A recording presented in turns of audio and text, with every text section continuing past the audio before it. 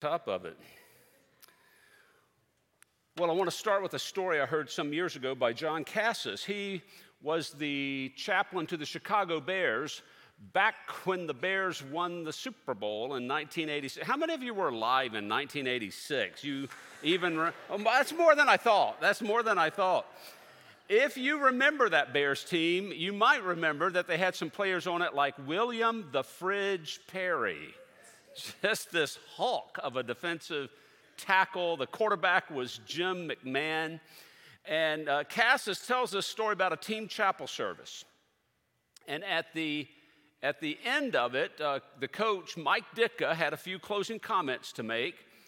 And then he looked at William Perry and said, "William, lead us in closing out with the Lord's Prayer." Well, John Cassis was standing next to Jim McMahon, the quarterback. McMahon leans over to him and he says, "He doesn't know the Lord's Prayer." And Cassis said, "Of course he does. He knows the Lord's Prayer." McMahon said, "No, he doesn't, man. I'm telling you, look at him. You see him fidgeting? See the sweat starting to break out on his forehead? I'll bet you $20 he doesn't know the Lord's Prayer." And so he says, "Fine, I'll take you up on that." They shook. Cassis, when he tells this story, says, "What is wrong with this picture? The team chaplain's making a bet with the quarterback that one of the players doesn't know the Lord's Prayer in a chapel service." But William said, "Let us pray." They all bowed their heads. There's a long silence. And then William Perry finally speaks. "Now I lay me down to sleep. I pray the Lord my soul to keep. Amen." Cassis said when he looked up, Jim McMahon was pulling a $20 bill out of his wallet and said, "Here, man, I didn't know he knew it."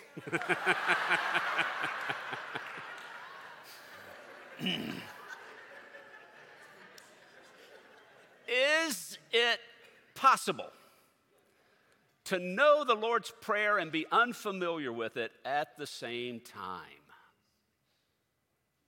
I mean, I know a lot of us can probably say the Lord's Prayer, recite it perfectly, but not necessarily understand the depth and the meaning of the words we're saying, or at least not understand the depth that Jesus perhaps intended when he gave us this prayer. And when we learn some of this meaning, sometimes we're surprised, sometimes amazed, and sometimes we're challenged. I wonder if that last category might fit the part of the prayer we're talking about today. Thy kingdom come, thy will be done on earth as it is in heaven. Sometimes you hear people say the church is no place for politics. The sentiment is understandable when you think about the state of affairs of modern politics in America. It's divisive, it's ugly, and certainly the church is no place for that. But politics simply is talking about the way things in our world work, what determines how they work. And that is something God does care about. God cares about how things in the world work. God wants to see God's intentions for the world God made carried out. So we think about this phrase, thy kingdom come, thy will be done.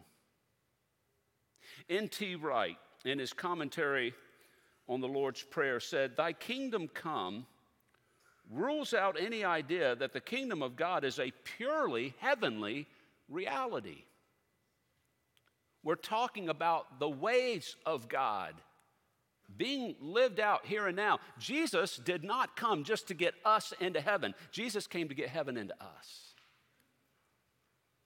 So let's think about this line in the Lord's Prayer. And let's focus, to begin with, on kingdom of God. Over 100 times in the Gospels, Jesus uses the phrase kingdom of God or its corollary, kingdom of heaven. And in the first sermon on the Lord's Prayer, on Ash Wednesday in here, we talked about heaven not so much as a place. It's not a spatial reference. It's a spiritual reference. And the kingdom of God is the same. The kingdom of God is talking about a condition of life. Now, we don't talk in terms of kingdoms today. We say countries or nations, but we understand what we mean. If you have a kingdom, you've got a king. And the values of that king are meant to be realized everywhere in the kingdom.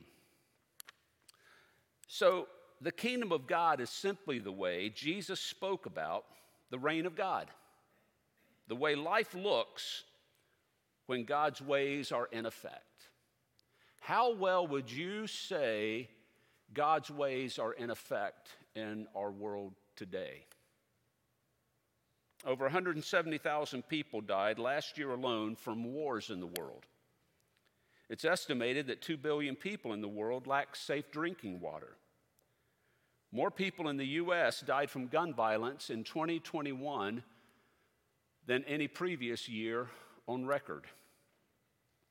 Schools with 90% or higher students of color spend more than $700 a year less per student than schools that are 90% higher white students.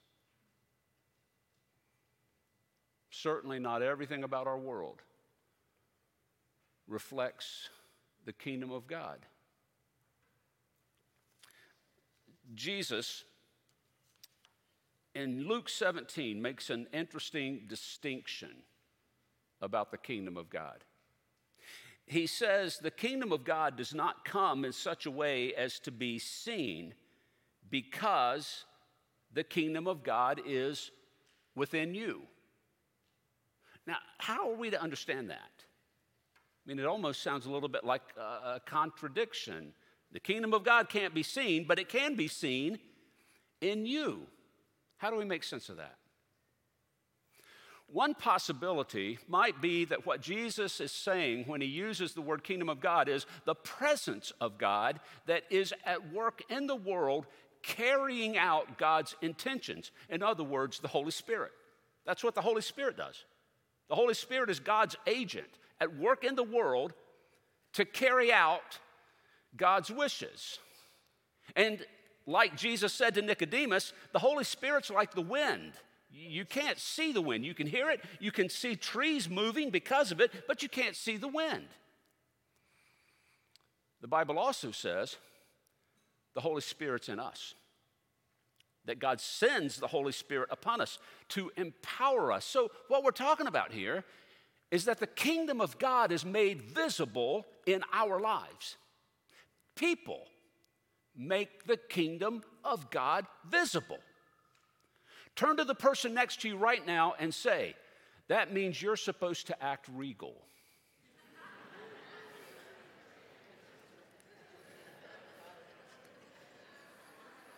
The kingdom of God is made visible in the way we live. No wonder Jesus combined the kingdom of God with the will of God. Thy kingdom come, thy will be done. The will of God means the same thing. It's the ways of God being enacted in the world. But the Bible is also clear. The will of God is something that we do.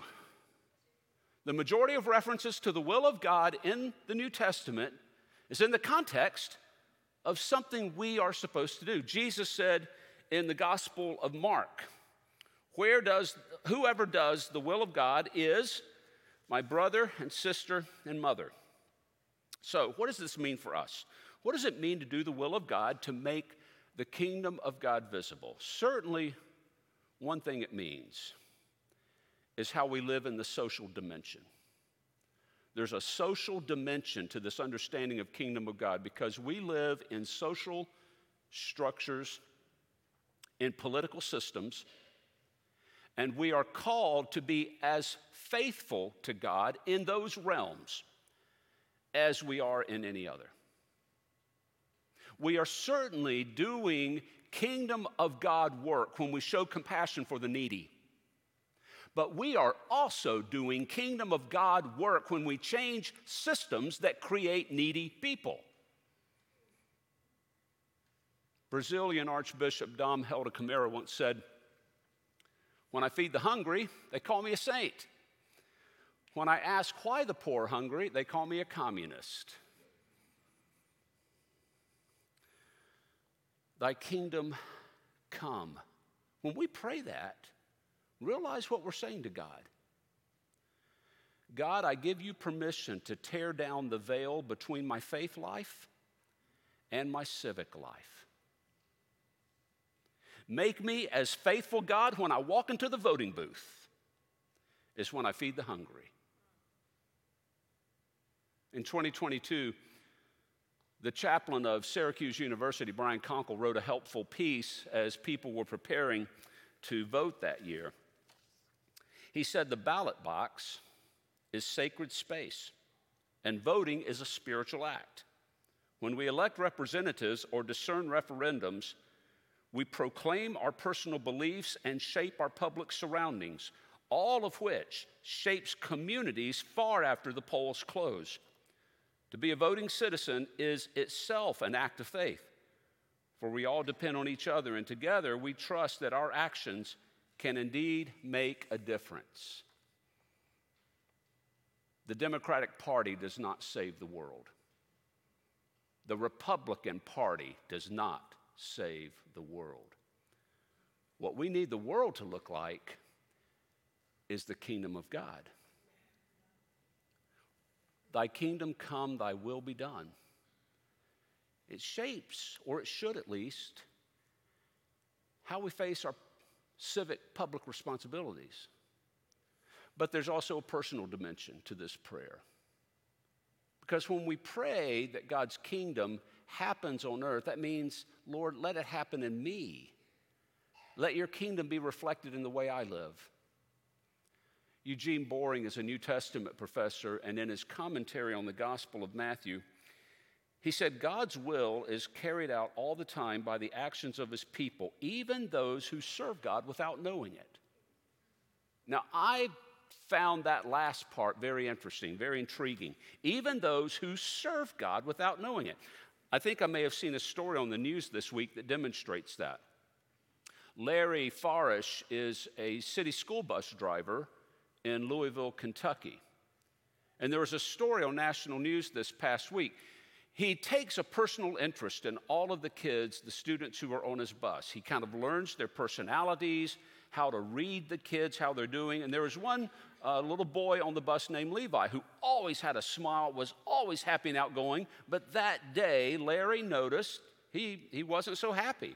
So as he stopped at his stop to go home and he was getting off the bus, he just leaned over and said, Levi, you doing okay? Levi started to tear up and he said, it's pajama day at school and I don't have any pajamas. Well, Larry did something about that. Once he finished his route delivering all the kids home, parked his bus, he got in the car, went to a store to buy Levi some pajamas. Look at how it lit up this kid. This picture tells it all. Little Levi is just aglow. He said about Mr. Larry, as the kids on the bus call him, I can tell that Mr. Larry is very happy and his heart is filled with joy. Now, there's nothing in there about God. There was no mention on the national news if Larry is a believer in God, a member of any kind of religion. And what it says to me is, even if he is not, even those who do not know God can still allow the kingdom of God to work through them. When they are willing to practice kingdom values. Christianity does not have an exclusive hold on the kingdom of God. If it's not bigger than us, it's not big enough. It belongs to God. But when we offer ourselves, that kingdom can work through us. And what it looks like is somebody like Mr. Larry, who could have said, my job is to make sure kids get to school and get home safe and sound. That's all I'm paid for. I am not paid to pay attention to these kids. I am not paid to worry about whether they're happy or sad. I don't get paid enough for that. And he probably doesn't. But that's not Mr. Larry. He's somebody in whom the kingdom of God works because he's willing to step aside to pay attention to others. Jesus demonstrates this attitude in an ultimate fashion in the Garden of Gethsemane. The night before Jesus was crucified, he gets apart from his disciples where he can be alone, and he prays, Father, if you are willing, remove this cup from me, yet not my will, but yours be done. Now, don't miss the point. Don't make doing the will of God so extreme that it looks like having to be crucified next to Jesus. If that's the case, none of us can say we do the will of God. The will of God looks like bringing that prayer into our house, bringing that prayer into our daily living, making that prayer something we carry with us every day. God, what does it look like to do your will right now? Lord, I want your will to be done, not mine. I want your will to happen through my life. That's how I want to find value and meaning and purpose. What does that look like for you? What does it look like to pray, thy will be done, to make the kingdom visible? Are there people you can pay attention to with what's going on in their lives? Are there opportunities to serve and do something for others? Times when you get so consumed with what you've got to get done, your worries that just overwhelm you, that leave you with no capacity to focus on anybody else. That is when that prayer really does mean something. Do you think Jesus had a reason to be a little self-consumed when he knew he was about to be crucified? Yet not my will, Father, but thine be done. What does it look like to pray that prayer? So when it comes to the kingdom of God, the will of God, there's a social dimension, there's a personal dimension, but there's one more. There's an eternal dimension. The kingdom of God bridges two time dimensions. The time dimensions of chronos and kairos time. We might recognize the word chronos. It's the word from which we get chronology. That's our time dimension. We can measure that time. Seconds, minutes, hours, days, weeks, years. It's time we measure. We're limited by time. That's the world we live in. Kairos time is the world God lives in. Time cannot be measured. It is eternal. Every moment is like an eternal right now with God. The kingdom of God bridges those two dimensions. Now, what does that have to do with us? Because sometimes when we offer our lives to let God's kingdom work through us, we have no choice but to measure it in chronos time. Can we see God working? Can we see God doing something because of our faithful action? And if we're not careful, we can allow ourselves to get discouraged if we don't. But we have to go, wait a minute, God works in kairos time. God works in a different dimension. We might not always see it. This past week I was in Phoenix. Susan and I were there together. We joined with other senior pastors of large Methodist churches from around the country. And the first morning, my friend Davis Chappell, who's the senior pastor at Brentwood Methodist in Nashville, gave the devotion. And he shared about a book he had just read recently called Refugia Faith. Refugia Faith.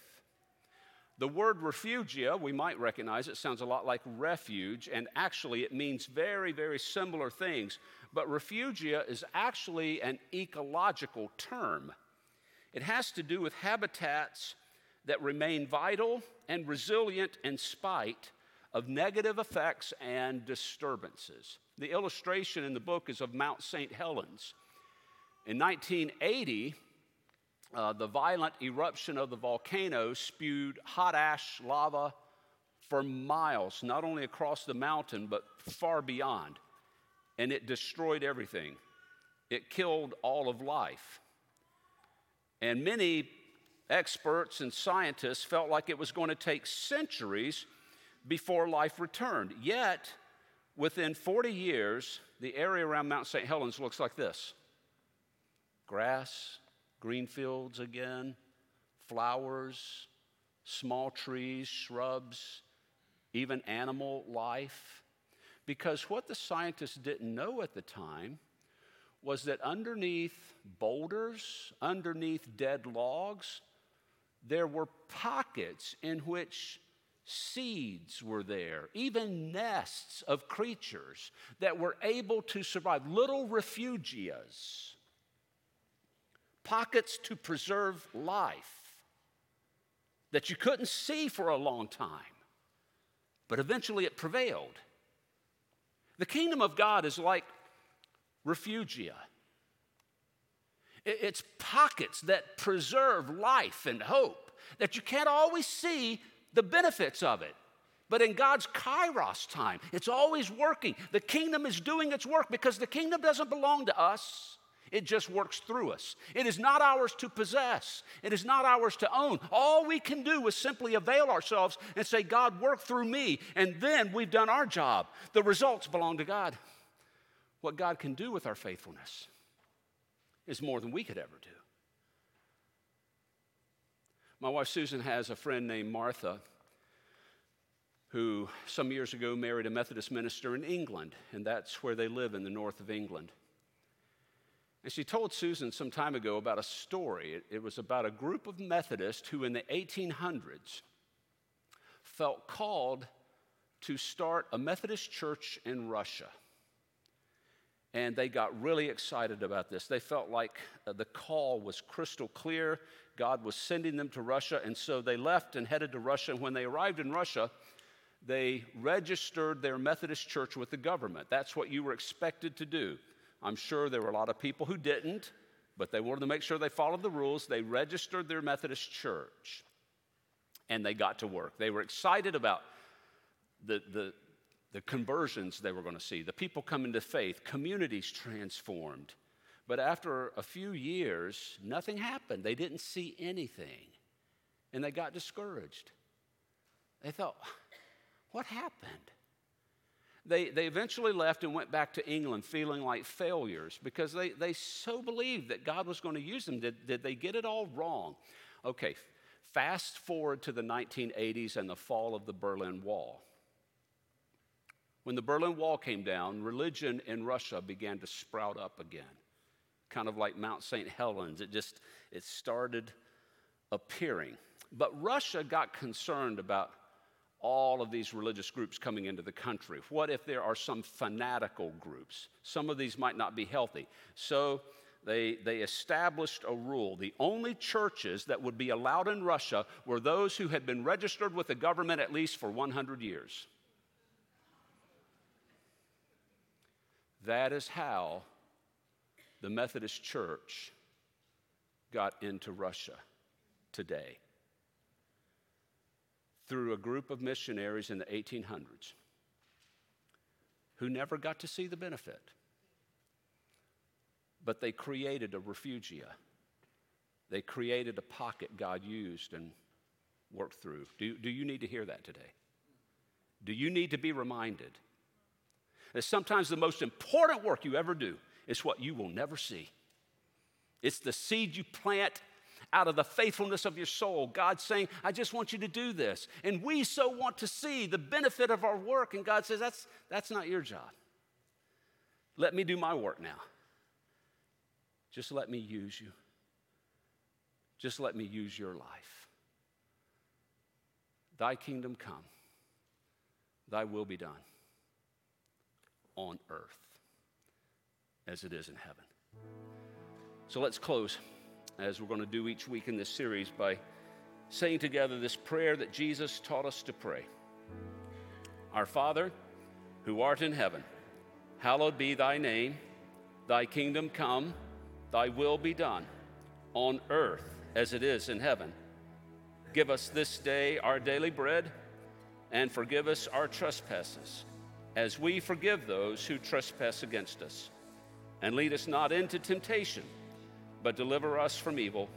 For thine is the kingdom, and the power, and the glory forever. Amen. Amen.